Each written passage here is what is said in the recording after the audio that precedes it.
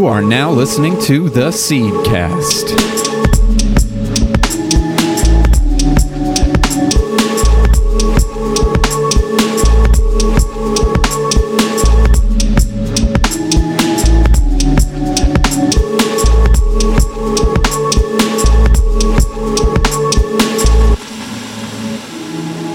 This week on the Seedcast, Andrew Nault and Julia Luft welcome illustrator and designer Dom Civiello to the show.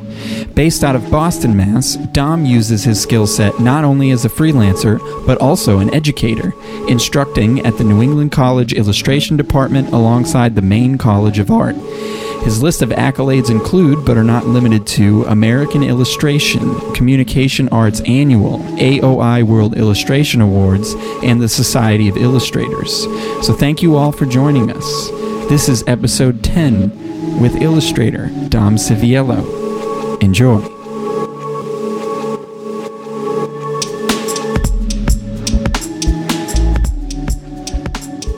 Welcome back to the Seedcast, everyone. It's your host, Andrew Nault, sitting across from Julia Luft. What's up? And today we are extremely excited to have Dom Civiello, who is an illustrator, with us on the show. Thank you for joining us, Dom. Lovely to be here. Hell yeah. So we always start out asking people when the spark was initially ignited. When did you start taking what you do seriously? I think like many people that kind of go down this path is sort of kind of always been doing it. Like I've always been drawing since I was younger. Mm-hmm. You know, it was in high school where I sort of figured out that there was a career path towards this, and it was more graphic design rather than illustration, right. Or even like the fine arts side. It's more kind of like what my high school experience was like. It wasn't until really my senior year where I kind of even was introduced to illustration when I was like taking AP art and stuff. I was actually like more into photo before. Oh, mm-hmm. Yeah. I didn't know that. So like I know, and I did like photo classes in the summer and stuff at like AIB in Boston, like my junior year of high school, I think. That's and I was cool. like very into photo. I was taking photo classes in high school, but I always liked to draw. But I was never like even still, like I'm always like skeptical of like, am I good at it? And I thought I was good at it. I was good, I guess good enough to get into school. Right. But it's for sure not good. It's one of those charity cases in the admissions department for sure. Like we need a spectrum of people, and this guy fit in the bill. I mean, I think people are always going to, especially if you're an artist, right? You're always going to think you can be better than what you are. That's kind of like a natural thing, you know? At that time, I definitely could have been. Yeah, still can be. Totally. Yeah. But yeah, that I think high school was sort of the catalyst when I could say this could be like somewhat of a career, or there's sort of like people do this, and it was like I was also introduced to communication arts at the time, and that was a big catalyst. Even like in the years in like middle school and stuff, I kind of knew what communication arts was because I would go to Barnes and Noble and I'd see it on the shelves, and I'd always like go to like the magazine section to check out communication arts. Right. It was always like in the back of my mind of like, you could kind of do this, or there's people out there doing this.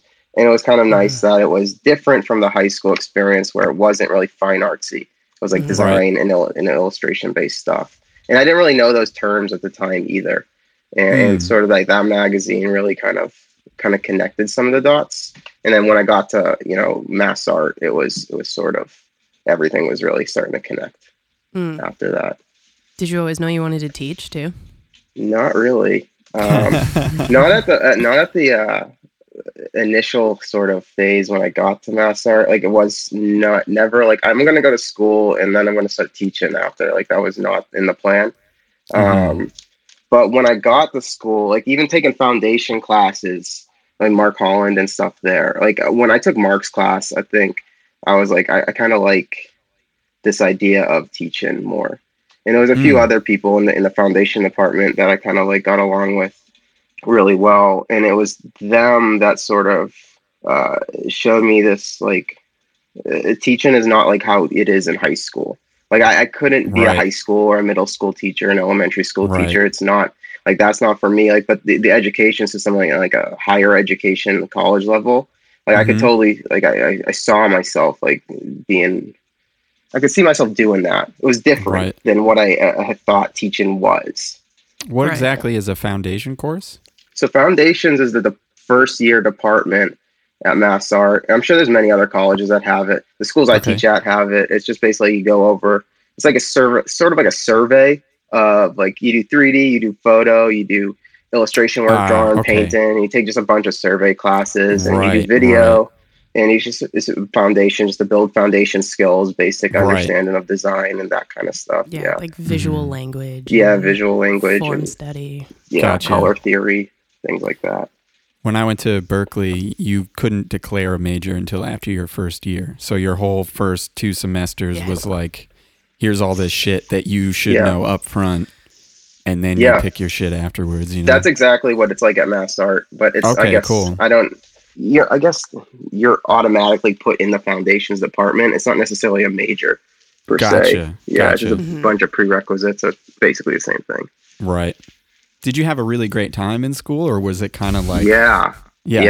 School was good. I really liked it, and I really like Mass Art, and I feel like I fit really well at Mass Art. I toured like 1.5 schools and then chose... I only applied to 2 schools in college because I was like, I applied to the AIB, which when I took that photo course in high school, I got in there, and then I took a tour of Mass Art, and then I got into Mass Art, and I only applied to those 2. Mass Art was far cheaper than AIB, which is now Lesley University, I should mention. So people look it up. They probably won't find it.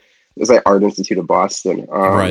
And I just like really liked Mass Art. It was like imperfect in all the best ways. Yeah. It was like super like Boston feel. It was just like how I grew up. And it's like very much you talked about this like sort of with Kate Wildman in your guys' episode. It was like, it's very like grungy sort of like working class. And that's like sort of like I gravitated towards that much better than like a RISD sort of upper class vibe. That Northeast kind of homey vibe, you know? Yeah, that was the same reason why I picked it too. It was just like I could see myself in these studios being friends with any of these people that are around, you know? Yeah. Nobody wants to be around a bunch of people that you feel like are white gloving it the whole time, you know what I mean? Yeah, no. What I was going to say was like even the professors too was something I kind of like looked up and was really interested in. And at that time too, in high school, I was like not doing as much photo necessarily, but like in AP art, I was like doing more drawing and design work. And in like the illustration department, design department, they're kind of like what admissions was sort of promoting was really exciting for me to see. And then like touring and seeing the studios and seeing like what type of work the students were making and what projects they were working on really kind of gravitated towards me a lot more. And they have like, I've only been there a couple of times, but it's like an open studio kind of setup, right? Like everybody works in like a big room. Oh, it's so sick. Dude, ninth floor is awesome. I miss it all the time. Oh man, me too. I was averaging on my senior year like 100 hours in that studio. A week. And I wanted to be there because you're not just with illustration students, you're mixed in with graphic design students and animation students, and you're sharing studio spaces. Like my senior year, my studio space was shared with a graphic designer. That's cool. Yeah, so you get all the real estate because they just work on the computers. I know. Well, that's what his name's Johnny Prendado. He's at Adobe now, so he's doing like fancy things. And but he basically had a little chair in the corner, and he was like, "This is good enough for me." And my stuff was everywhere. I had empty frames, paper, and I was just collecting stuff from like free share that I still have. Like I'll eventually use it, and then it's like, so I don't have to buy it later. I actually lucked out. My first year in those studios, my studio mate dropped out, and so I had my own studio space. Oh shit! The whole time I was there, I probably should have asked somebody about that, but like I had so much space. It was sick. He like left all his materials there. I was like, this is great. Yeah. Do you feel like the vibe changed when you got people around you? So the 9th floor was set up so that everybody kind of had their own cubicle. Okay. So that was super rad because you could work around people without having to really like talk or anything. Gotcha. But like every now and again you would take your headphones out and turn around and everybody would like check in on each other. Yeah. Like, you good? Yeah. Cool. Yeah. Is that how you guys met each other? Probably. I don't know think how we so. met, to be honest with you. You kind of wandered around. I feel like you were always kind of like walking around, checking in, seeing what people were working on. And I was always a hot mess and needed help. And and you were always kind enough to offer it. I was thinking of that before we kind of, over this past week when you kind of asked me to come on. I was like, how did I meet Julia? And I don't remember. It must be the 9th floor. That's like how I'm definitely. But that's why that studio was so rad, is because you could just like, you could just walk up to somebody else's cubicle and be like, that's sick. What else you got? Right. Yeah, I think that was it. Like, I was probably working on something and crying about it, and you were like, well, why don't you like calm the fuck down and let's talk about this. And like, listen to me cry about what I have to cry about. I mean, you got to cry every once in a while. It gets the good workout. Oh, it was all the time. Yeah. Yeah, no, we were very intense personalities, me and Julia. So I think that's why we kind of connected. All right, gotcha. It was like work all the time kind of thing. I think that's like our whole unit. Like, I mean, you guys were all in the same class and you guys took a bunch of classes together and stuff. And I just kind of like tagged along. But I think it's because we were all always there. Like, there were some people that never used their studios. There were some people that were there during last time hours, but we were there around the clock. But yeah, I mean, I was lucky enough too when I was there to get a workstudy job in the studio. So I was sort of like got paid to just like work in the studio and like like organize classes and clean up and do stuff like that. And I wanted to be there too. I think that was it. Like, a lot of the people that end up having like a studio space and abandon it, I guess they just don't want to be part of the environment. But I wanted to be there. I wanted to be part of the environment. I feel like even after you graduated, like during my senior year, like you still popped in a bunch. And I think that like you gave like demos and stuff like that, and still were very much a part of the community after you graduated. And I think it sort of speaks volumes as to how cool of a place that was to make work and just be a part of. Yeah, I mean, I had a bunch of friends like you, Liam Mahoney, Kate Costello, Michelle Stevens and stuff, like all around your year or graduating, like even the years kind of after you, and Caitlin Mavilia. So I'd come and hang out there. I was asked to do a couple demos and we'll talk too about like thesis work and stuff. So yeah, and also I couldn't afford a scanner, so I was always jumping in there at some point to scan stuff. Yeah, the lab, to make prints and scan stuff on 9 and yeah, I know. Hey man, that education's got to pay for something. You know what I mean? I know. I eventually I bought a scanner about 2 years ago now, or a year and a half ago. The one that like the big fancy one they have in the studio. Oh, it's so nice not having to dry. That like $3,000 monster. Yeah, I know. It was close to that. It was for sure a hefty little. It's worth it though. It was so worth it. I use it all the time, and now I don't have to commute there. And and probably like the relaxation of just feeling like that tool is there when you need it. It's so nice. I know. And I think like if anyone's on the fence of buying an Epson flatbed 17-inch scanner, you go for it, because you're not going to regret it. This is not sponsored by Epson, but if you are willing to sponsor this Epson, feel free to reach out to me. Dude, there's the plug. Love it. Well, I also think that sort of it's shit like that sort of speaks volumes as to how dedicated you are to all of this. Is like, even after you graduated, you still wanted to be a part of the community. You know, you're willing to drop a couple G's on a fucking scanner, like, which sounds crazy to a lot of people, but if you need a scanner, you know. Yeah. And I know that it's also like a legend that you like sold your truck to go to illustration masterclass. Is that a legend? Yeah, I don't know. I sold my Jeep, to afford part of like 1 week of the Illustration Academy. Yeah, I didn't. Hell yeah! I'm surprised to remember that. I forgot about that because it's a legend. Yeah, I know. I could only go to 1 week too. Goes to show you how good that Jeep was. It's so funny because I was just thinking of this before you brought this up. Was the Epson scanner cost exactly the same as that Jeep cost when I bought it in high Oh school. shit! Yeah, yeah. And I was thinking when I got the Epson scanner when it came on the doorstep, I was like, this costs the same as that car, and I'm getting I'm getting way less, getting way less materials. I mean, but you're getting so much more in terms I of know. like productivity and like the ease of finalizing stuff But Andrew, or whatever. that car had 4-wheel drive. Oh, right. Yeah. Got some nice tires on there. You're set through those New They were England very winters. not good tires. Yeah, I did a couple unintentional donuts in that thing. Yeah. So Yeah, 4-wheel drive doesn't matter if you have no tread on your yeah, tires. I know, especially in New England. But goddamn, that scanner, right? Scanner's so good. Yeah, I still keep it wrapped up in plastic. I'm so scared of like anything happening that's to it. incredible. I know. That's so sick. I know. I have. Here's an honest thing. I have cases for drums that cost more than a car that I had. I understand. Not even the drums themselves, just the cases to put them in. You know what I mean? Yeah.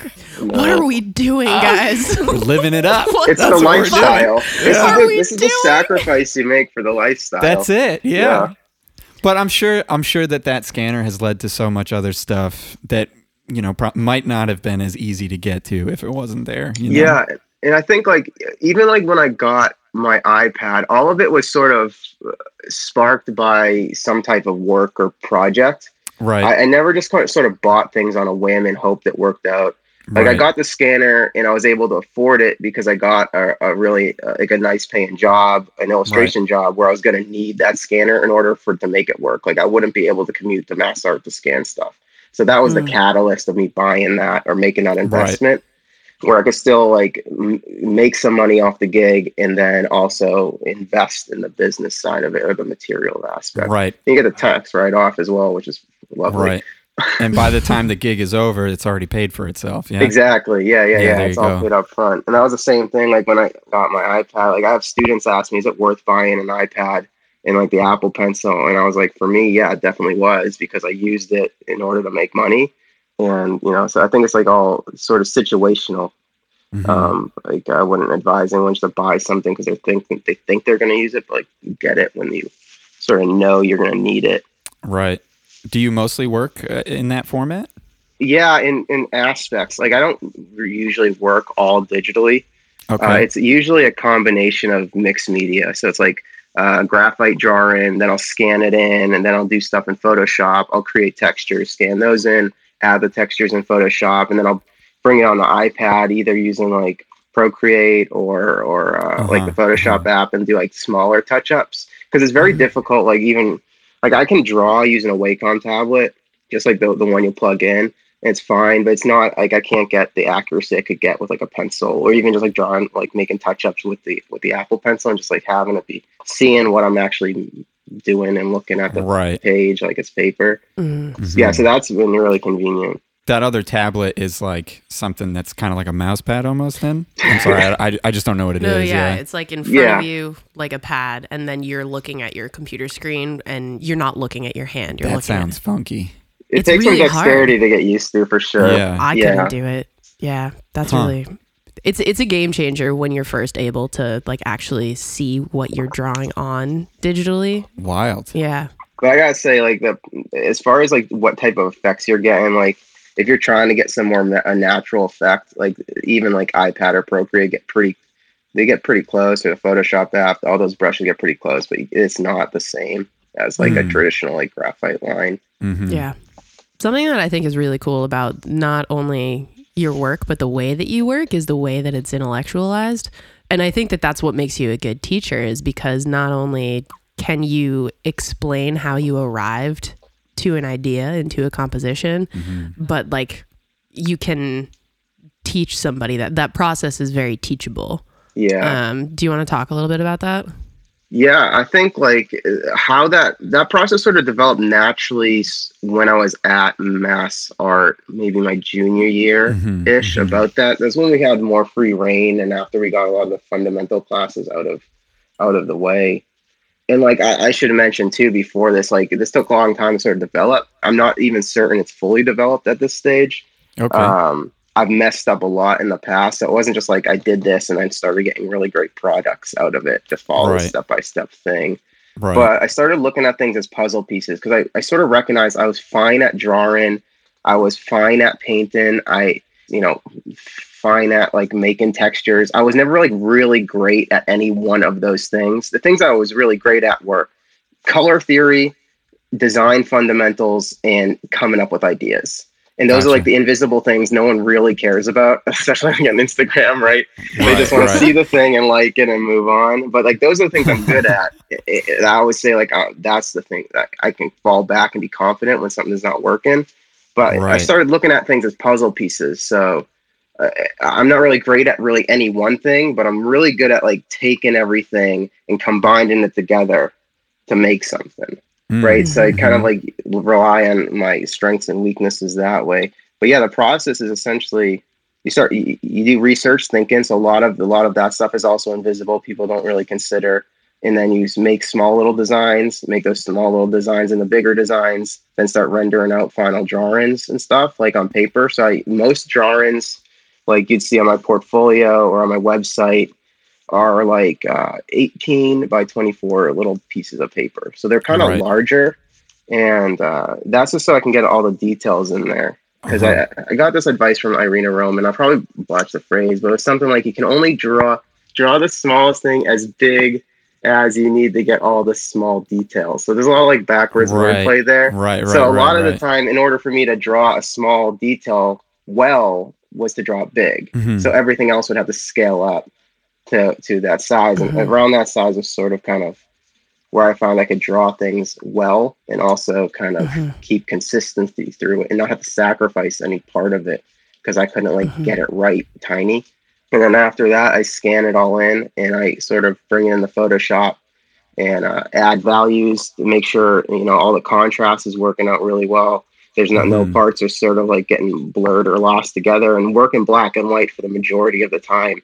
And then once I start to kind of have it all figured out in black and white, that's when I'll start adding some kind of like color scheme to it, add some textures to it, add some like lighting effects.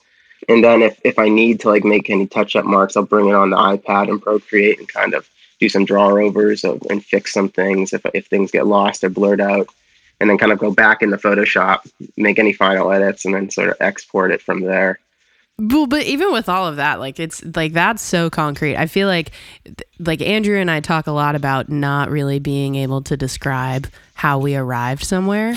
This is something that's very concrete, very repeatable, and very reliable, which is why you're a good illustrator, is because it is something that you can look at your portfolio and know that you can ask for something and kind of have an idea of what the result is going to be, which that's kind of like the name of the gig. Yeah. Definitely. Yeah, the trade-off there, though, is that it is very laborsome of a process. Even just explaining it is kind of like a mouthful, right? And it does take a lot of time, too, especially if you have to rush the prep work, like those beginning stages. Right. Even if I don't figure out what something looks like in black and white first and go straight to color, it sort of ends up taking longer because I have to go reverse engineer it and make sure all the value patterns work well. So if it's printed or if it's shown on a screen and if it's shown on different screens have sort of different outputs. So some screens might show it darker or some screens might show it lighter. And you have to just make sure that contrast in an image is going to be versatile enough where you don't have to really consider if it's going to be printed on paper or what type of screen it's going to be displayed on. Yeah, I know from a musical standpoint, it's always like you have to find the best set of studio monitors that kind of cover your bases. I need to know that what I'm listening to will sound good on everything else, including those shitty earbuds that somebody has, right? I know. I sympathize with that as well. I mean, that illustration process is sort of very systematic. And I do consider myself like more of a designer than maybe like an artist. Gotcha. I don't know if that's just because more people can just consider themselves artists and designers sort of a title you need to earn a little bit, maybe. Interesting. But I definitely have way more of a designer's mindset, especially when it comes to that. But there is a lot of stuff that is lost when you aren't sort of just being experimental. And that's sort of something I'm beginning to do now. And even like, so you mentioned like recording music too. That's something I do as well, but it's not in the sort of your traditional like rock and roll or band sort of setting anything. It's more than just like ambient noises for like animations or something. Cool. Right. With those, it is a way more of an experimental process that contrasts that like exhausting illustration process. Right. Right. Even like doing motion graphics too, like I sort of start with a foundation and sort of let the process or let like happy accents lead the way. And I like that, but I know it's not as reliable as like the illustration process. So I'm trying to find this balance now where I can take a little bit of the best of both worlds, sort of squish it together. But it is really challenging, and there's no right answer, which is difficult. Right. Is most of your illustration work for like a professional capacity, or do you still do things like for fun and exploration in that realm? More recently, it's been mostly the latter of that. After school, is slowly building an illustration like career and getting like some steady projects rather. Where there's like one, it was like two my first year out of school, and then I got a couple the next year where they were like I got a couple like right away in the same like month, and then I got like a few later that year, and then I got a really big one that next year, and then I had plans to do a whole bunch of projects throughout the summer this year, and it sort of just all fell flat with COVID, and right, and it sort of feels like I'm just starting over at this point because everything is sort of like on standby, and people are moving on, and those projects aren't happening anymore, and people are sort of changing what they're doing, and they're sort of trying to like figure out like what to do next, or just use this time to like play around a little bit more. Since I have, so I'm able to. Right. Does that feel refreshing to you? Yeah. Yes and no. Yeah. Yes. It's like, it's nice. I can do some things that are different. I'm learning new skills. But I am sort of upset that like I spent how many years getting to a point where I was like starting to make it work. Yep. Just a little bit, and like barely make it work. And like, And now it sort of feels like it got ripped away out of my control. Totally. Dude, if anybody understands that, it's fucking Andrew. Yeah. Yeah. I mean, most of my, over the past like 5 or 6 years, I've kind of dedicated my life to a live music scenario, right? Yeah. Because making money off of recorded music now these days is very difficult unless you're out playing shows and selling physical records. Yeah. So yeah, it's definitely... I'm right there with you. It's like everything that I've pushed towards was all of a sudden just like, oh yeah, but you're not going to do that for a while. Okay. Do you feel like there's going to be an influx though after this? Like you're going to be selling shows out left and right, like no one's business because everyone wants to get out. I honestly feel like that is dependent upon the size of the artist, right? I feel like everyone's going to be so starved for shows that even the tiny little venues that someone as small as myself used to be able to get the shows at are going to be booked by larger bands. Oh, shit. Yeah, and the booking agents are going to be like, well, I'm going to take these guys who have a bigger following because that's guaranteed money. And this venue is almost dead, or this promotion company is almost dead. I didn't even think about that. So I think it's going to be tricky. I think we'll probably see a lot of people doing more independent DIY shows, which I think will fucking rule. Like backyard shows. Like that's where the vibe is for me. Like I grew up doing that. So playing those shows in somebody's basement where people are there because they fucking care. Yeah. That's what's up, Speaking of stuff like that, is there like a kind of like a DIY, like underground illustration area? I'm curious. I don't know. Yeah. Zines probably the closest thing to it, but nothing like what like a basement show is like for sure. Gotcha. Mass Art 9th floor. Or Thieves Grotto. What is that?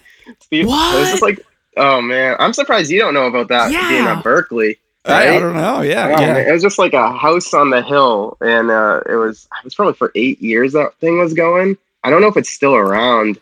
I mean, it was when I moved out of Boston, but it's basically just like a house on the hill that had basement shows that like so consistently. Very like Rah Rah Riot played there. Oh, I'd never been to like any sort of show or concert, and that was my intro to it. Was those underground basement shows. Cool. Yes. And I've been to like Royale and Yep. those other ones. What's the other one in Boston? Those like House of Sinclair? Blues and that stuff. Yeah, Sinclair. Yeah. And I still like that basement way more than any of them. That's what's up, man. That's what I'm talking about. So did this place know. also do like art stuff besides shows, or? Not really. Yeah. I mean, they sold merch and stuff. Yeah, just shows. Cool. And Yeah. That's something I'm like been thinking of. I mean, not a whole lot, but just like very curious about just in general is like, what is that like thing for illustration? Dude, I think about this all, like this shit keeps me up at night. Like, I think I say this every fucking episode of like, I'm so jealous of the way that musicians get to interact with the people that consume their art, you know? Like illustration is such a private consumption of like you're flipping through a magazine or you walk by a movie poster. Right. But like the context is far different. Gotcha. I mean, it's also like you're trying to make a pig fly when it doesn't have wings at the same time, right? But at the same time, maybe you can just like make wings for it or make an airplane and put a pig on it. Right. Yeah. I mean, like even like what's the Spotify for visual art is my question. Fucking like, Instagram, sort of, but not really, because it's so mixed in with people's lives, it gets passed over. It's Spotify, you go to it to listen to music. Totally. Right? Totally, yeah. And there's such like a value to that, and like there's even a value to like how music interacts with people's days. It's also seamless now. Car radios, or even just like putting on like a lo-fi beat in the background while you work. It's so integrated. Right, it's everywhere too. It's everywhere you go. Elevators, like even the most mundane shit. You're in an elevator, supermarket, you're on fucking hold. Somebody, you know what I mean? Well, because that's a piece of music that has reached a point where even fucking Jeff Bezos and all the people in the Whole Foods bullshit know that when you walk into a Whole Foods, your shopping experience is going to be way better if they have like Celine Dion. You know, it's well, try working there. Sure, but like same fucking 40 songs. If you walk in. It would be way worse walking into like a silent Walmart. You are correct. Yeah. Right. Yeah. But it would also be way worse if there wasn't fucking art on all the shit that you bought. If it was just like a plain package with like a word of what it was. But that's hot right now. That's minimalism and people are fucking into it. Get out of here. To an extent, for sure. But like Apple ruined everything for us. Bad design is bad design. No matter that's what I'm talking about. Right? And that expands beyond just the graphic design, but in the music, if something's not composed right, you're gonna notice it and you're not gonna like it. Right. Totally. Yeah. Even if you don't have the vocabulary to express why something is shitty, you still have a reaction of like, ooh. Yeah, it's like when you look at illustration work and your eye doesn't know where to go. Like even I know when I see something that I'm like, well, I think they kind of missed the mark and I don't know shit. That's exactly why I think like anybody can do this if they learn design principles. Like that's like from my experience is like people are like, oh, you can't do that. I don't know how to draw, or I can't. I don't understand like how to paint, and it's like that's just a skill set anyone can learn with time. But all humans are sort of they're subject to understanding what's good and bad, and over time what they think is good ends up maybe being bad, but then like sort of like what they get from those experiences creates something even better. That's like just where the like James Jeans come from, of like the painting and illustration world, right? I mean, maybe he seems like someone who's just always good, but who knows? But like, I mean, speaking from personal experience, like, I was very bad. And even in beginning classes at Mass Art, up until like my junior year, really, we're starting to figure it out. Freshman, sophomore year, recognized very early, I was not one of the good kids. And it wasn't until like I really like, I think it was in Nicholas McNally's, one of his drawing classes, where we really sat down and he went over design theory with us, and then how those principles related to illustration. And like really dissected like the creative illustration, like Andrew Loomis book. And after I understood those things, everything else started making sense. So it's like, if someone's interested in it, it only takes, it's just like anything else. If you want to be good at something, you just have to spend the time to get good at it. Right. You know, and And the people that have a natural basically it's like a muscle memory type of thing. They can see something, they can draw something. That can only bring you so far. But if you don't have the drive to get better, you're gonna get surpassed really fast. Right. You know, you might be the best into your sophomore year, but then after that, sorry, you're gonna get left behind.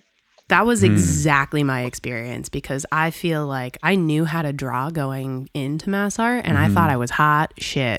And I was severely mistaken. I found out very, very quickly that was going to get me absolutely nowhere, and that I had to work very hard, not only to keep up with everybody, but to try and raise the bar. And like, if you don't hold yourself accountable for that, you're absolutely right of like, you're going to get left behind, because talent only gets you so far, and then diligence takes you all the way. Hell yeah. Yeah. It's a difference maker. 100%. So coming from your experience, you're saying that if you know the design principles, even if your illustration work isn't top notch, the design part of it and like training yourself to understand the principles of that is extremely important to your success. For sure. Just understand, like truly understand, and not just like reading a book and being like, oh, I got it, I read the book, but like understand. I say this to students all the time, is like, no matter what drawing you give me, I can make it look presentable because I rely on these 5 characteristics. Basically, contrast is like, for me, the number one thing. Okay. As far as illustration goes, but you know, there's a handful of others. I don't ever really like say the vocabulary terms right. of these. I just learn to just do them in like you just have the check marks now. Yeah. And but anything you sort of put in front of me, I could probably make it look good, or understand what isn't working, and then make those changes as well. Gotcha. Yeah. That was so helpful for me, because like having the ability to draw but not having the design to hold it up. Well, it's all about that bell curve, right? You know, on one side of the bell curve you have like the most mundane, like brainless stuff, and the popularity is very low. On the other side you have the most intellectual, fucking high intelligence shit, and the consumption of it is very low. But if you can meet those in the middle, you know, kind of like your design and your craft at the same time. Well, I guess design is part of the craft, but like your skill set and then your design work seems to like boister the popularity to its highest point. It's kind of what you're saying, yeah? Yeah. The bell curve. I feel that in music all the time. Really? Like people can play circles around me, but they can't write a song. You can write all these cool parts, but you don't know how to put them together. And that's like, if you don't have the contrast of the ideas that blend together, then you don't have a song, and it's not going to happen. Yeah. I'm so glad that you said contrast too, because that even exists in like concepts and feeling. And it's not just like a visual thing of like light and dark, but I remember the first lecture that I sat in on with Sterling Hundley. He was like, yeah, I ideate by coming up with 2 contrasting words, and those together create tension. And I thought about like all the music that I liked too, of like it has like a heavy feel but has classical elements, or it's very melodic but then but it's still kind of like dingy, and it's that tension that's created by that contrast even in concept. I mean, that's why bands work really well together, right? Because like a guitar sounds really nice by itself, but then when you contrast it with drums and bass and vocals, all those different things combine together to make something far better than just a guitar. Exactly. Yeah. Right. You know, 9 times out of 10. Unless you're just not good. Not good at it. There's no escaping the not good. Like, I'm sure with your work, like if you just weren't good at one part of it, then it wouldn't be the same thing. You know what I mean? Yeah, you don't show it doesn't work. Yeah.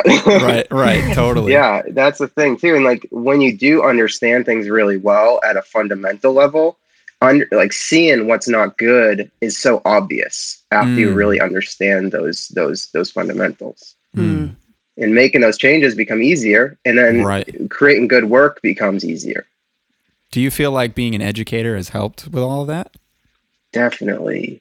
Yeah, for sure. Because I'm practicing the basics all the time. Like the level of classes that I teach are like freshman, sophomore. Okay. This semester I'm teaching one upper level class, but it's still all rooted in like fundamentals of motion graphics and stuff. Right. So they are kind of these more understanding principles things. But yeah, I mean, if you don't use it, you sort of slowly start to forget it. Right. It's like just with those like words, it's like I never say any of the vocabulary words to these design principles Right. because I'm Right. just doing them all the time. Right. Yeah, so it's like teaching stuff, making presentations, really understanding what words you're saying when you're expressing them to people, and like understanding what color schemes mean what, not just saying like analogous color scheme and not knowing what an analogous color scheme is, Yeah. but just because it sounds nice or something Right. that seems appropriate. So I'm curious. Earlier you said you're a very emotional creator. Is that still the case? Because it seems like in talking to you, the process is kind of pragmatic almost, right? But is there still a part of the creation process that is kind of like unpredictable and emotional, or Like emotional as like storytelling goes, or just oh no more I in a mean general like sense? I mean like when you're like I know that certain kinds of music I have to be like uncomfortable to make it. You know what I mean? It's Yeah, like a part of the vibe, and it's like if I'm having a particular kind of day and I'm in that headspace, I'll make a certain kind of thing, right? yeah. So is your work at all emotionally driven, or is it very like you see the big picture and you're very calm and you execute? Um, I think a bit of both. I gotta A bit of say, both? Yeah, probably. cool. Like I think it's very uncomfortable when I am drawing something still. Like I Hmm. haven't probably. I'm confident if like someone hires me, they will expect something good or something as equal to what's on my website or something, Right, right? right, But like with that, like there is still like when you start a drawing, especially if I'm doing something traditionally, I feel like the timeline's there. There's all these other like factors that start to kind of impede on just being able to just like make a drawing to make a drawing. right, Um, so like there is that element of uncomfortability there, and even like knowing now doing the process for such a long time, having it be so laborsome kind of is more of the emotional yes, aspect of it, is just like totally. knowing that there's a lot of steps and a lot of boxes I need to check off in order to make something. And Right, that's kind of like the past few months now is sort of something I've stepped away from. And sort of like when I was talking about like making music and making motion graphics that have a little bit of a different process that are less standardized, right, is a really nice refreshing thing, because I can start it and go into it and then sort of get lost in playing with effects and After Effects and just like right, seeing what things do, and it's like a mad scientist almost in a way, where I'm just trying right. to like figure out how this thing works. And that's what's really exciting to me, and that's the thing that I'm trying to mix into that systematic process now more than Cool. ever, is like Super cool. taking like those bubbly beakers and like splashing things together to like really create some more of like a process that interests me and that I'm excited to go to the desk, regardless if I have a deadline or not, or Right. if someone's paying me or not. I'm just kind of Mm. like happy to do it. That's Mm. super cool. Trying to keep the work fresh in a way Yeah, and like keep your I got mind and like energized. I got that to that point in when I was at Mass Art. I was just like turning around things because I was like slowly figuring things out and I was being experimental, and then I Right. figured it out and I standardized it really well. And now like I also am I've done a lot of things that are a little bit different than like the earlier work that is on my portfolio, and I'm just trying to take that new stuff that's working well and that's exciting and mix it together with that old process, and just trying to Hmm. find something in the middle that still has elements of experimentation that are still standardized, that work for a commercial aspect. Right. That's sort of like where the emotion I think is for me, is like trying to stay excited Right. in a Right. process that is sort of really laborsome. Yeah, it's something that we've talked about before on this show is like how you cope with success and how you proceed after the success, right? So you have to continue to push yourself even though you have something that's working for Yeah. just like your own mental well-being as an artist, right? Yeah, and it's like understanding that it's working, and then understanding that people like it and they expect things from you now that are Right. like that or to Right. that caliber.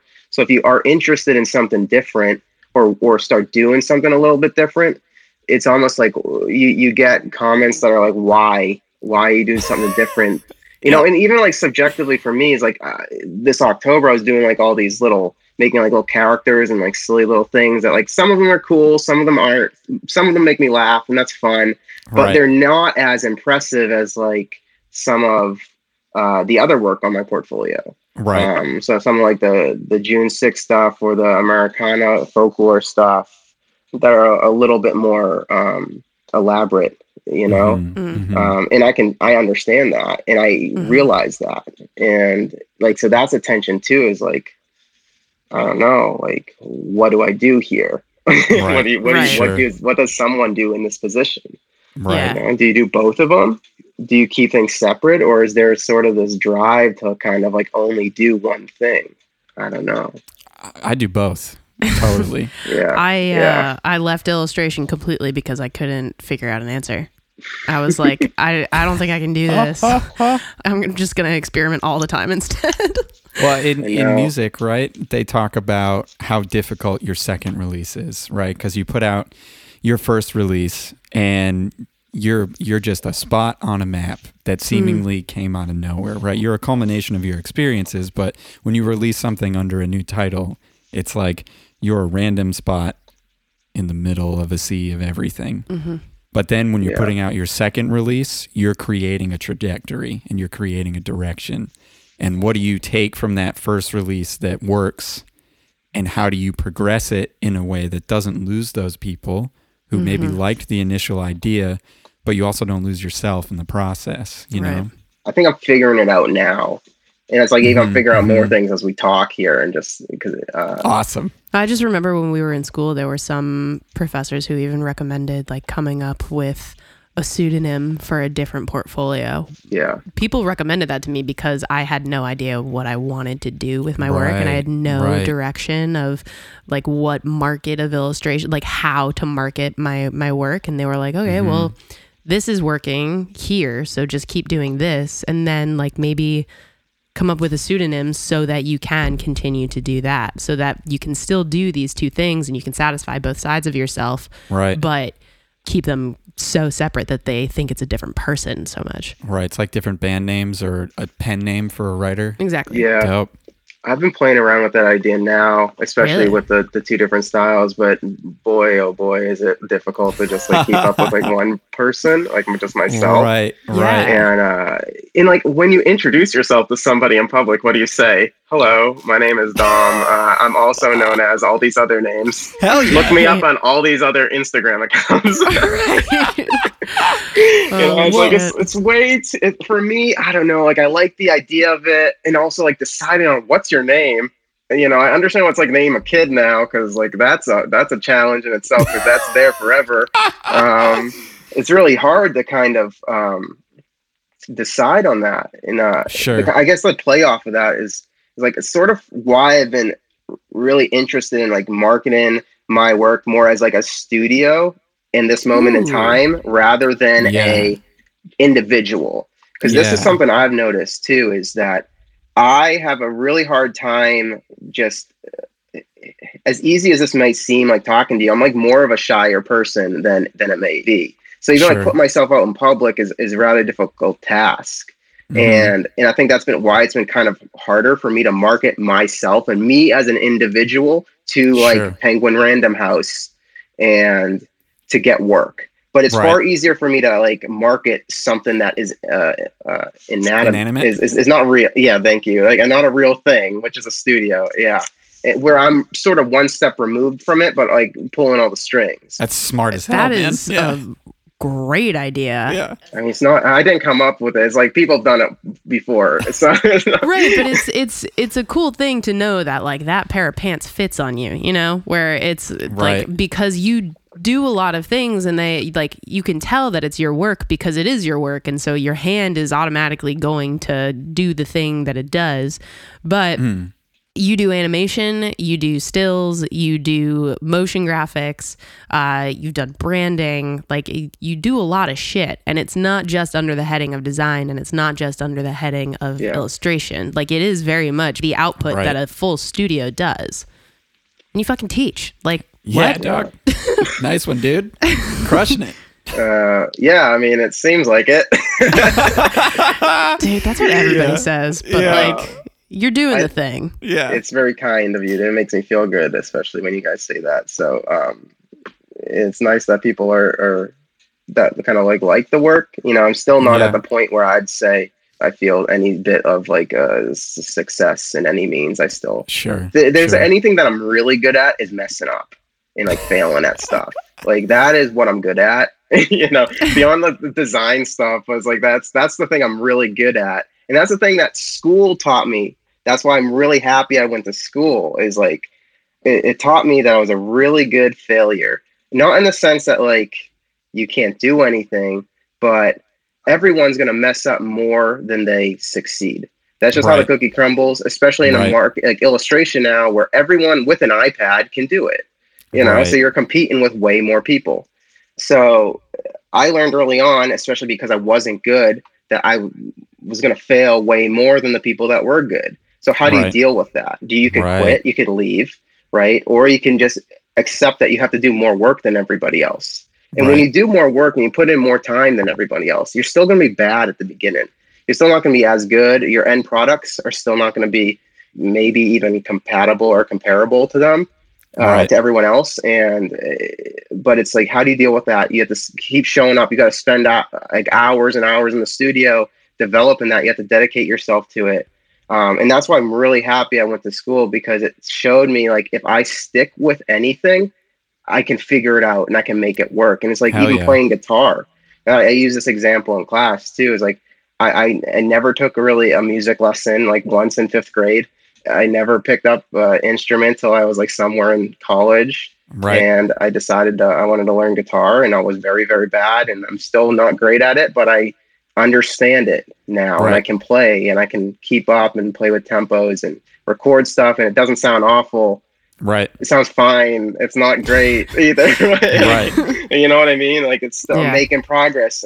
But if I didn't go to school, I probably would have never committed to learning that. Even like with motion graphics is something I learned after school, and I would have never been able to say to myself, like, if you stick with this, you can, you know, figure it out. And I think that's the thing that more than anything that I find like, you know, happy, and why I went to school with, or why I went to school, and like what I actually got out of going to college was that thing. And for me, that's really sort of irreplaceable at this point. Like that is worth the college experience for me.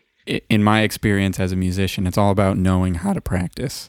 Like if I can't do something, how do I break it down to the smallest mechanics so that I can work my way up to it? If you don't know how to practice and you don't know how to progress your practice, you're never going to get from A to Z. You're going to get from like A to D, you know? And it's like, you have to know how to practice, and then the success is the culmination of all the failure that led up to it. Yeah, you gotta fail well, I think is what they say in the biz. Hell yeah. In the biz. In the biz. So you, along with most people, I feel like people from the outside are like, oh shit, you're doing really well. And the response is usually, I mean, I'm glad it looks that way. I know, it looks great, doesn't it? For me, I had a really hard time in school because my success was based on a comparison that I was making to people who were already working. I never compared myself to my peers because I was like, well, that's not, sure, that's my like quote unquote competition right now because that's who I'm around. But like once I graduate here, I want my idols to be my competition, you know, like I want to get to the point where I feel like I'm at that point. But I started doing that when I was in school, and so I would look at fucking James Jean and cry about it. But so when I use the same person as an example because when I say he's freakish. It's so good. I have a piece tattooed on my fucking body. It's ridiculous. Okay. He's the Michael Jordan of illustration. Beyond like the things he makes, he also really likes to make them. Like, at least it seems from an outside perspective. And I'm just trying to get there. I'm just trying to get to that point where I really love the process, you know, and he seems to love it. That was all leading up to the question, like, whose career do you look at of like, when I'm there, I'm there? I mean, as far as skill set goes, for sure, Jimmy Jean is up at the top of that list. Don't we yeah, all? I mean, like, it's a seemingly effortless attempt at beautiful work is like a lovely little thing. I know that's not necessarily the case. Right. That's never what it is. Yeah. Him from one aspect, and then someone that's like very close to me now is Kirk Wallace, as far as like business sort of just like work and illustrator standpoint. Just like I'm not the kind of individual that needs like expensive things. I just need stuff that sort of like works and I can rely on, and that is nice enough that I can enjoy it, and is a pleasant enough environment to be like relaxed in or something. Right. To the point where I don't have to worry about the next paycheck would be kind of the successful point for me. Yep. So like, you know, looking up to like closer friends like that have like a really nice successful career is more of like where they can say no to stuff and be confident that they're not gonna kind of like lose their business or anything. But you know, in the earlier stages, definitely like Sterling Hunley, because of like all the types of clients he was getting, were sort of like these like big American sort of like MLB post office type of stuff. Even like working internationally, like I wanted to work with those types of things. I still do, but I think it's also shifting a little bit based off of more current interest. That's a really great question, because it's sort of, it changes in time. Like I can tell you, like when I was in school, it was these people. Right now, it's someone that's very different. And in 10 years, maybe it's going to be someone that's very different, or maybe hopefully I'm the person that someone's kind of like looking at as a thing, would be the ideal situation. Sure. Yeah, I think like a lot of the professors that I went to school with, I held at very, very high standards, and I kind of just wanted to emulate what they were doing and what kind of clients they were working for, and how they sort of like set up their, you know, life as far as balancing making stuff and working outside of the art world and teaching. And I mean, it's kind of pretty apparent as far as like what's happening with me right now in time is I am teaching and I'm doing illustrations. I'm, you know, working on other stuff and, you know, other small jobs outside to make ends meet. And it's, I don't know if I answered the question or if I went off the rails far too much. I think that's a good answer, because like in order to keep the urgency and keep pushing, it should evolve, you know, because it should be something that is in reach enough that it doesn't feel impossible. Like the fact that I was in school saying I wanted to be James fucking Jean was ridiculous, you know. It's not though. At the same time, it's like it's ridiculous. No, and like it's really not though. Like that's the thing. Like I people have said that to me too. It's like, do you really like who's the best? And it's like and it's like this thing is like no one's really the best because it's too subjective to say. But like you have to have a high tower to climb. Right. Otherwise, you're never going to get to be above anybody else. Not like you're really competing with each other, but you sort of are. I mean, why not set your sights at something that's spectacular, you know? Well, because I've gone rock climbing with both of you guys. I feel like I can make this analogy here where let's say you've been going to the gym for a little bit. You're okay at climbing. You're not sore every time you go now. Right. But if you grab the holds of a ridiculously hard climb and you can't even stay on the wall on the start holds, you don't want to keep trying that. Like you're going to exhaust yourself. You're going to discourage yourself. You're not going to want to keep climbing. You have to start at your V1s. You got to go on your V2s. You know, you can't just grab the shit that's the most inspiring. But when you look at like a V12 and you try to get on it, right? And then you see people doing it at the gym that like sort of are like struggling, but they're kind of getting to the end and people are hyping on each other. And then you're still on a V3 and you're like kind of getting it, but that same atmosphere and the crew around you are giving you the same hype. Yeah. Like you're going to see, you're going to be like, I want to get to that group. I want to get to that group. and you go and try it and you don't hold on and you just like sort of feel out the black little like premium tiny little crimps. Yeah. And then you go back to like the V2 and they're the big pink ones and you're just like, it's still fun. You're just, you're not there yet. You just gotta, it's obvious like they're all very muscly and you're maybe not very muscly. I'm very much the opposite of what you were saying. It's like if I see someone do like a super hard climb, I'm like, well, why can't I do that? I'm just going to go try it like 50 times and not make it anywhere and have a great time. You know what I mean? Yeah. Like if I fall off a bunch of times in a row, I'd laugh. I'd like falling. I really do in anything. Because, you know, sometimes in trying something that is like way out of my reach, like let's take music, for example, right? When I started making electronic music, it was like a total shot in the dark. It was like, I don't do this. I've never done this.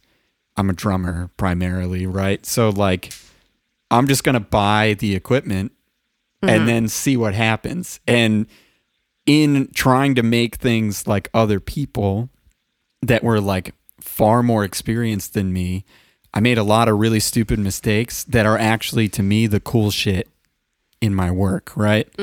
So I do agree with you. It's like, man, you got to maybe have those people that are like at such a high level that you can fuck up in a cool way on your way there, you know? And then maybe that thing that you fuck up in not making what they made becomes that thing that is like special to you. It's like, oh, maybe I'm not meant to do what, you know, this super elevated cat is doing, but maybe I can make this other weird shit that kind of like stems off of that inspiration, you know? Yeah, you win the game when that happens. Yeah, totally. I mean, you just define like personal style and personal voice like very, very well in that analogy. So I'm sure that when you were at the gym, you fucked around with some shit that you shouldn't have been on and you were like, this is cool.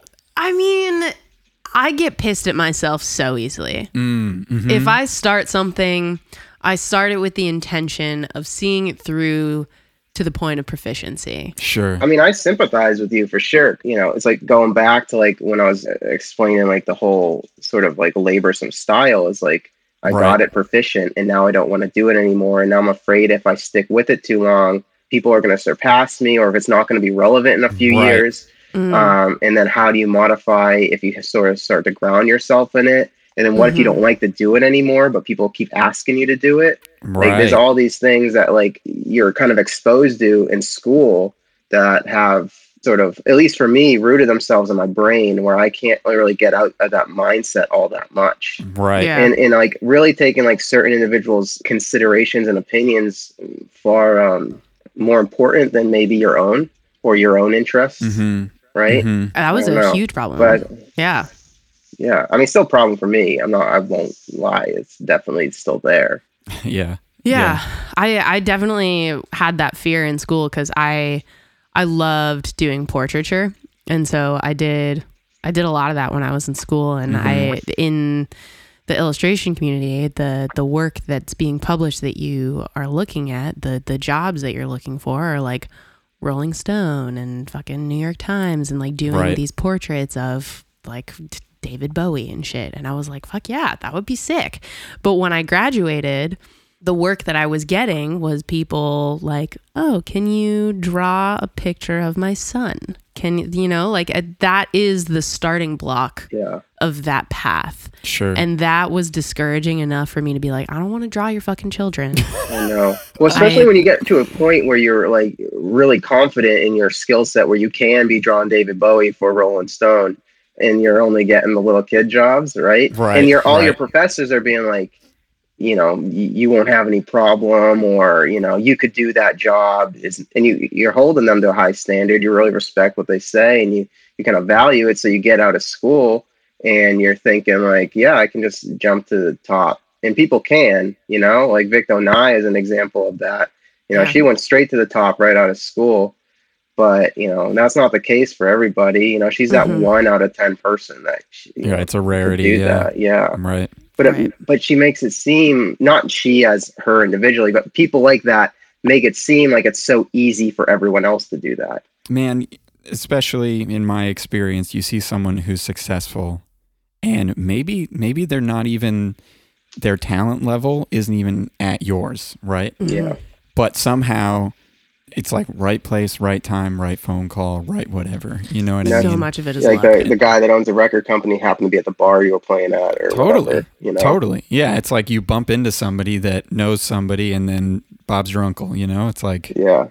sometimes it just happens. And if you always ask why not me, it will never be you, in my opinion. It's like you gotta have enough confidence to know that those decisions that you're making are the right ones, and that you trust in your judgment enough to continue to make your own decisions and not someone else's. Yeah. It's also like following what feels good too. That it's not like, because I mean, so Victo Nye, she's doing really incredible work, but that's not the work that feels good to me to make. Right. And like, I'm not at all saying that I could make the work that she makes, because it's crazy. But looking at somebody's path can also be dangerous, thinking like, why not me? Well, it's like, well, dig into the things that you love, and hopefully that will turn into something at some point, but it's not going to turn into what somebody else has, because they have a completely different personal history from you informing the way that they work. Totally. You define the issue with social media. Dude. Yeah. You know? Yeah, dude. Every day, man. Yeah, you talked about this before, but you know, that's the thing. It's like you look at the profiles and you're like, well, I guess I can quit now. You talk about it every episode because it's because it's such a fucking problem. Like, totally. I feel like everybody that I know who makes work has an Instagram and keeps up with it, but fucking hates it. Yep. You know? Yeah. Yep. You look at somebody's feed and you're getting the things that they're most happy about. And it always looks like somebody's doing better than you, no matter how good you're doing. Right. And you just can't rely on that. You know, it's like a completely curated life experience. Everybody's got dirt under their fingernails.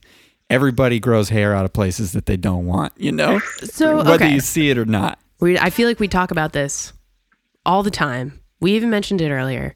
What is the alternative? Like, I really want somebody to give an answer of like, valid. What do we do instead? Like, we all bitch and moan about Instagram because it sucks for obvious reasons and it makes everybody feel shitty about themselves.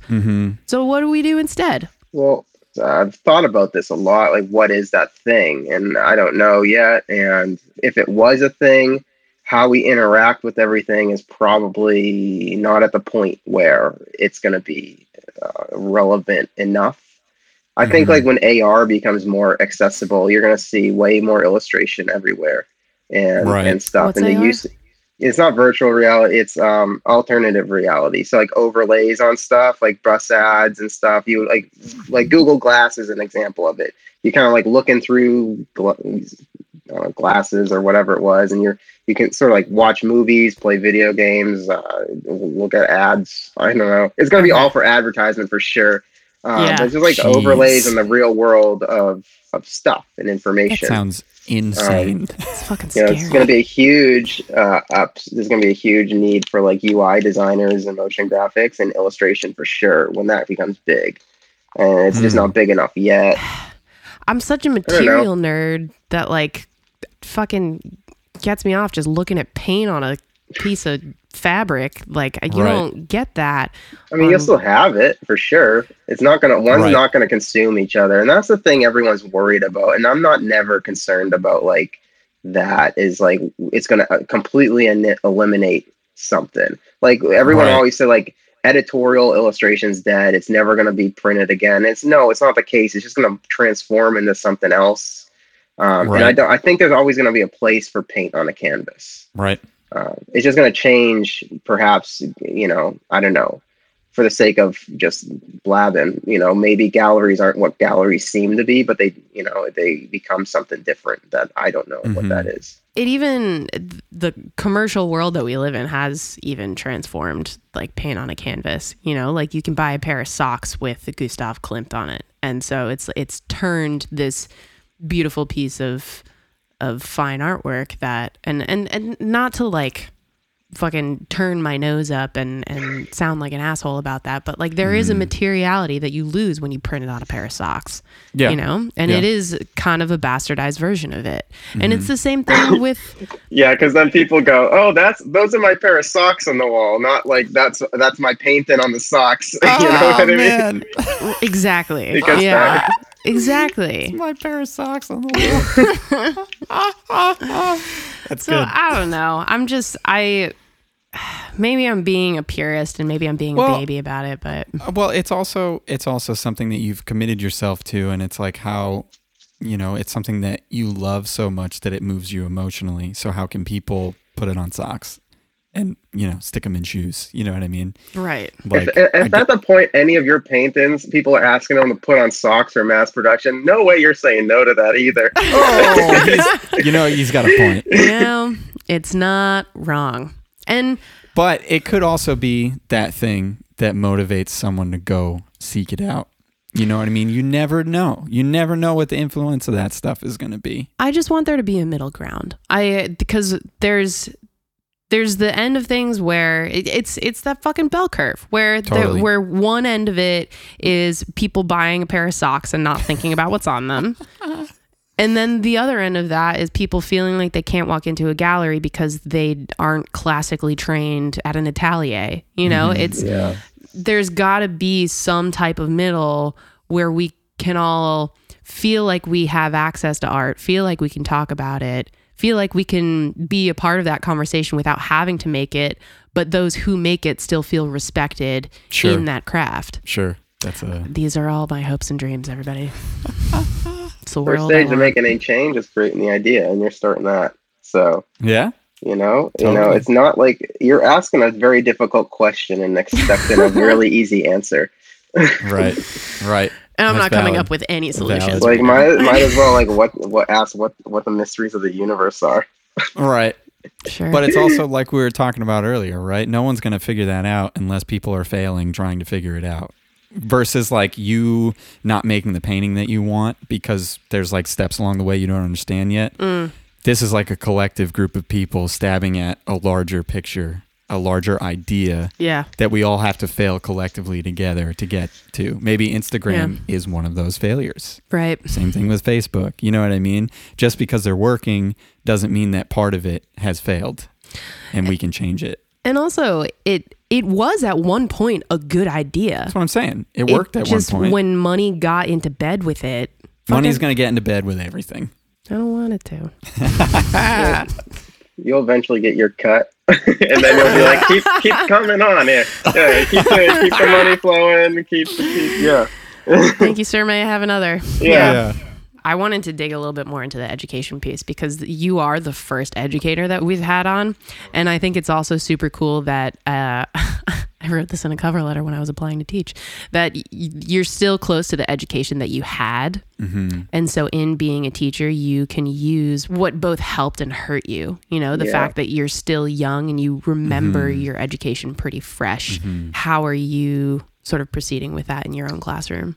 Yeah, I mean, let's go with like the hurt part first to get that out of the way. I think like just trying to, we touched upon this a little bit earlier, but just trying to get the approval from your teachers is still something that's sort of like in my mind, rather than like what I think is necessary. There's some aspect to that is like really when I make something, I'm like, what would they say? What would they think about it? You know, if I make this change, what would they think about me? What would they think about this thing? Like, there's something weird about that like I didn't realize like was really happening until like more recently. I'm like, oh, I'm still thinking about like all of those people that I learned from. It's most likely because I held them to like such a high standard, and I looked up to all these people, and I still do. You know, I still do. Like, it hasn't ended since I just left the department. When I'm teaching, I try not to be like, I like this. I don't really say those type of things. You know, and I don't really like to inject like my personal feelings towards something, and really try to promote how if they're excited about something, and try to dissect with a student what they're interested in and what styles they're sort of liking, and what directions they can go into.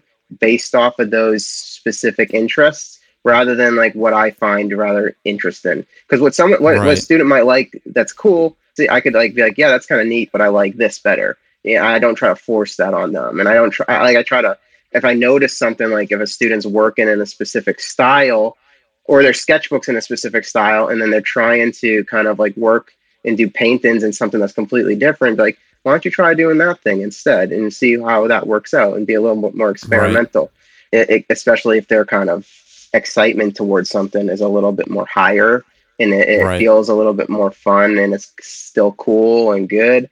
So that's sort of kind of like that's like the major differences of things. And I, going through mass art, like a lot of the class time was really critique time. And I sort of don't do that sort of stuff all that much because it becomes just like the Dom show. And I don't like that. You know, it's like, especially at the lower level classes where students are still trying to figure out like how to like look at someone else's work and give someone helpful feedback, right, to some extent. So when we do stuff like that, it's much more kind of like watered down in the sense of like we talk about design stuff and we talk about, does this image tell a story, and if so, how could that story be told a little bit more clearly? Because when this comes down to it, is you're trying to communicate something as far as illustration goes, right? You're trying to communicate an idea or tell a story. It's like you're right in with images. And that's sort of how I sort of a lot of the, intro classes that I teach to try to kind of express that ideology, which makes critiquing something far more easier and gives everybody something to talk about. It's like, if this was yours, what would you change to it? Pretend you made this type of thing. Right. And that's sort of like something I brought over from my time at Mass Art and in grad school and stuff, was that sort of mentality, rather than like some of the more fine arts classes that I took where it wasn't necessarily, design wasn't really focused on a critique.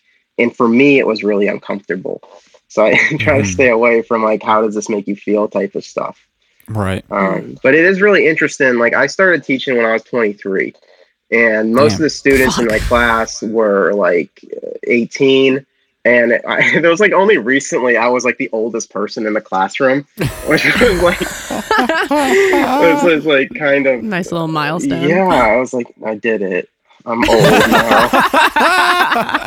It's a strange thing though when you have someone who's like 28 in a class and you're 24 and you're teaching them, and it is some sort of strange dynamic there, because there's some like seniority where you're supposed to, older people are supposed to know more. And it's just like, for this, it's definitely not the case, in this type of work. Yeah, but how old are you in your craft? That's the question. Yeah, I guess so.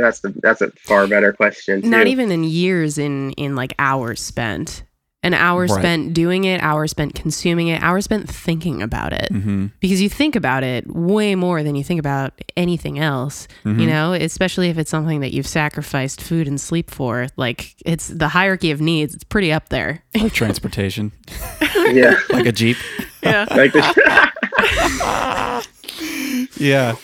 Yeah. I mean, that's literally what it is. It's I think it's all about, the maturity in the craft, right? It doesn't matter that you were 23. Yeah. And that guy's 28, or whoever that individual is 28. It doesn't matter. Yeah. I remember when I was coaching rowing, I was 21 and I was coaching adults, and like it wasn't super competitive. It wasn't like I was training the fucking national team or anything like that. It was like I was teaching people how to row, and some of them were like 40 and 50 year olds, and some of them really hated taking direction from a 21-year-old. But it's like get over it, Grandpa. That's something I've never really felt, was like someone not respecting me in a classroom, or at least they made it seem like really well that they hit it. Right. If I was That's younger. Awesome. Yeah. That's awesome. But that also shows that when you're speaking with people, there's a level of respect that you bring to the table as well. You know what I mean? Respect is usually returned, I would say. And it sounds like the way that you're running your classroom is that, like, this is their education. It's not about you, and it's not about the work that you do. It's about the mechanics that you utilize to make your work, but it's not your work. It's the skeleton that you put it on. The invisible things, as I to keep saying. Yeah. Yep. Totally. Yeah. And that's why I feel really confident and comfortable at the classes I do teach and at the level I'm at and where I'm at in my career with this sort of stuff is like, I can give someone a solid foundation and here's your toolbox. Now see what you can make with all these tools. You know, it's up to you. Because at a certain level, you know, you get to a senior year, someone who's like really grasped all the fundamentals, there's not really much left for you to really learn from somebody else. Right. You got to figure it out on your own at some point. You got to like take that leap and like leave that behind, you know, or allow the space for someone to do it, even if they are in like a class and a group environment, and not be so like mechanical with a process, right? Because it's only going to detriment somebody who has trying to explore and trying to find maybe a personal style or experiment. And you give them a rigid system like I made for myself, creating illustrations, probably isn't like the best thing to do at that stage in someone's education. Totally. Yeah. But I think that fosters people developing their own opinions. Not to like trash on school, but I feel like I didn't learn how to develop my own opinions until I didn't have anybody to look to. You know, I felt like I was almost surrounded by too many opinions that I didn't know how to trust myself when I was in school because I was too busy trusting everybody else, you know, and it sounds like you're creating an environment where people can not only learn how to better their craft, but also better their confidence in being able to build that. Hell yeah. You know? That's something that I struggled with a lot, especially when entering competitions a lot early on, like in school and then after school. Like, and it's, you know, especially if you start getting into a lot of them and you start kind of like getting a whole bunch of little shiny things, right? Now you're valuing the competition, valuing winning little medals more than kind of like your progress. You're kind of just what I would consider maybe like the closest thing maybe is like gallery work, where you're just making the same work for a gallery because they keep telling you it's selling really well. It's like you're still making the same work for the competition because you keep getting into the competitions. You know, and then there became a point like 2018 or something, 2017, that I just said I'm not doing the competitions anymore because they're starting to like dictate what I do and how I act and what decisions I make. And I got into most of the major ones. And like, what is it really if I keep getting into them? I already know I can get into it.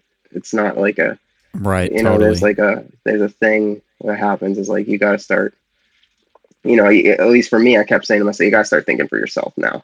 Like what's next for you? Because, you know, I also noticed like competitions, as much as they may seem they're cool and good, and a lot of them do good things for people, I never saw any help from them as far as career goes. They always just ended up being an expense. That's so weird to me to turn something like illustration into a competition. That is odd. Early on, it made sense, like throughout the 80s and stuff, because the Society of Illustrators, probably not the first competition to ever be held as far as illustration goes. I'm not exactly sure on the history of all of it, but they would compile a book, and the book, art directors would buy that book, and they would send that book to art directors. So like you get into the society, it's more like the staple zone that you're a good enough illustrator for like New York Times to call you kind of thing. And I think that was sort of the start of it all and where it sort of made sense. Kind of like collecting some of the best examples of illustrations throughout that year. And that made sense. But now it's like, you do really need that. You can kind of like hunt for it on Behance so much faster and easier and sift through what's good and what's not and what you're kind of attracted to over what someone has curated for you. I'll definitely play the game probably in the future at some point, but I'm not I'm not like really $50 an entry, you know, $85 for a series. I'll invest that money somewhere else at this stage, you know. Dude, there's a saying in music, if you have to pay to play, you don't want to be there. You know what I mean? Yeah, dang, that's good. I like that a lot. I'm going to write that down. Yeah, you know, like how much money are the people that put that together? How much are they getting for that? Dude, I don't want to think about that. That's gross. That's kind of what I'm getting at. You never want to pay to play. Yeah, definitely. There's competitions like the Guitar Center Drum Off, right? Which sounds ridiculous, right? It sounds ridiculous. But people have built entire careers off of that, right? Crazy. But all the people that have won over the past 10 years do the exact same shit, just a little bit different. And it's like, dude, I don't want to do that. Yeah. I mean, it's sort of like you said, where you figured out that you can get in, you can make the type of work that is published in that annual, but then at some point you want to grow from that. You don't want to keep making the work that you've already figured out. You want to keep problem solving, and so you have to create more problems for yourself that you haven't already solved. I will say those annuals, though, going through college really gave me something to look forward. Not look forward to, but look to as far as like what is good, what's out there, what good can be. Gave me lots of inspiration. Showed me different techniques that I wasn't subject to in school, or people weren't showing me in school, and really did kind of broaden the horizon. But you do start going down the rabbit hole. You do see there's a lot of kind of repeat stuff, which sort of fosters this idea that everyone's, style ends up kind of looking a lot alike. And if you go on Instagram, the iPad and Procreate and stuff are sort of like a double-edged sword, where it's really great everybody can kind of do it now, but it's also bad that everyone can do it now in a way, right? It's, that like anybody with an iPad now is like polluting that water, where, you have someone who's doing it for 8 years, making all this beautiful work. That's getting kind of like overrun by the same old stuff that is just getting, thousands of likes, and it's just sort of whatever. And again, it comes down to opinion, but it's just one opinion out of many. With teaching, I know that you and I also have talked a lot about giving people freedom within that direction. There isn't just one way to do it. There isn't just one look that is right. How do you promote that in your classroom? First thing I do on like first day is I show them a giant presentation of like a very wide variety of illustration and what illustration is used for and what it can be, to sort of kind of like get them outside of the mindset that like whatever they find on like ArtStation is the only thing that's good or something, and to maybe kind of give them a little bit of an understanding of what I kind of got out of looking at annuals at an earlier stage, because I didn't really get into the illustration annuals and stuff till I was like in the illustration department as a sophomore, so on the first day I just try to show them like this is a bunch of different styles and you can explore all of these, or if you're super excited about one of them, you can play around with that one idea. And and I also encourage, like, if you like a specific style, like understand what you like about someone's work. So if you look at Adele Rodriguez's illustrations and you really, really like Adele Rodriguez's stuff, like let's say, what do you like about this work? Do you like that it's political? Do you like that it's just flat and graphic? Do you like that it's an idea rather than a story? Or if you don't like it, what do you not like about it? And like, it's really hard for like a first semester freshman to like try something and kind of commit to failing a lot. But I really try to drive in the fact that like the more you don't know what you like, the better it is later on. You're going to find out what you do like, and you're going to find that faster than someone that's just kind of like aimlessly exploring without any consideration of those things. To sort of like more just dissecting, past the surface level of why you like something or why you don't like something, and then trying to figure out how to do it, and understanding how to make something. And then once you figure out how to make work similar to one of your inspirations or a couple of your inspirations, how do you combine those things together? How do you add your own spin on it to make it different than that? The other thing that I had trouble with in school that I'm curious about of how you approach that, when you graduate, it's never what they tell you. They say it's going to be hard, but it's 100 times harder, of like Super losing hard. your community, losing the direction, learning how to trust yourself, learning how to push past failure. Like, how do you mitigate that inevitable depression? Well, I'm still figuring that out, to be honest with you. Coming on here and chatting with you guys is stage one. Hell yeah. But no, it's exactly continuing those things. And it's sort of like what we were talking about with like social media and the evolution of like illustration or music or painting or whatever. It's just try to make things similar to how they are in school, but understand that they're going to be different than how you perceive them to be. Right. I wasn't super stellar with keeping up with people right away. There was a few immediate people, but it also is really difficult to just stay in touch with everybody that you went to school with is almost like a full-time job now. But if you know you work really well, like Julia, like we kind of get inspired to work when we talk to each other. So just like making a point to talk to your friends that inspire you to make stuff more often will just kind of, you'll be more productive that way. Totally. Actually hold people accountable for what, you know, they do, like promise each other and hold each other to a promise. Wherever you do end up when you leave, it's important. And it's something that I didn't really do after school, is like important that you create a space to work. It's important that you take a break. It's important that you don't kind of stress out too much if things aren't going so well in the beginning.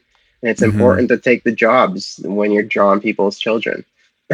Yeah, totally. You know, and that's something I kind of didn't do too much, or tried to like only do the big boy jobs. And, you know, and think there's more to life than being in the studio all the time as well. And those things sort of dictate, you know, what you make, how you make, when you make stuff. And to know that it's sort of like an inevitable evolution of something different, because it's not going to be the same, you know, like it's going to be different, and you should expect it to be different. Well, speaking of community, I think that wraps up the chat pretty nicely. Yeah. And we'd love to hear about if you have 3 people in your community that you think that we should shed some light on, share the love, and maybe talk to. Oh God, wow, there's so many I could give you. There's a laundry list of people I could give you. I haven't been very good about telling people in advance that this is a question that we ask, but I knew that it was going to be a problem for you. So I gave it I could give you like 20 people that you could bring on this thing. Well, maybe you give us 3 and then email us the other 17. Let's see. I think, you know, first one that comes to mind is Dallin Orr, who does stained glass work and is an illustrator out in Utah. Danny Schwartz, who's a editorial and children's book-ish. I think he's like trying to get more into publishing work now, illustrator in Brooklyn currently. And then let's go Kirk Wallace. He's great. I met all of them during grad school at Hartford. There's going to be a lot of people from that group that aren't happy with me right now, but you made me do it. You can totally blame us. I'm gonna email you basically everyone else from that. Please do. Yeah. If you send a list, I will put them all in the description. Okay, cool. Hell yeah, totally. There's gonna be a laundry list. It's gonna be big. Excellent, man. Dude, this was fantastic. Thank you so much. Yeah. Oh, this was so lovely. Fun. This is thanks for asking me to come on and talk, and I was looking forward to it like all week. So this is fun. Yeah. Oh, I'm so glad.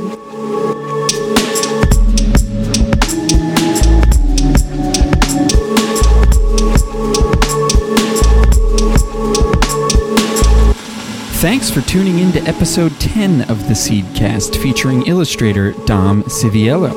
For more information about our show and our guests, both previous and upcoming, please follow us at The Seedcast on Instagram or email us at casttheseed@gmail.com. Coming up next week, we sit down with musician Harris Passeltiner. Stay tuned in.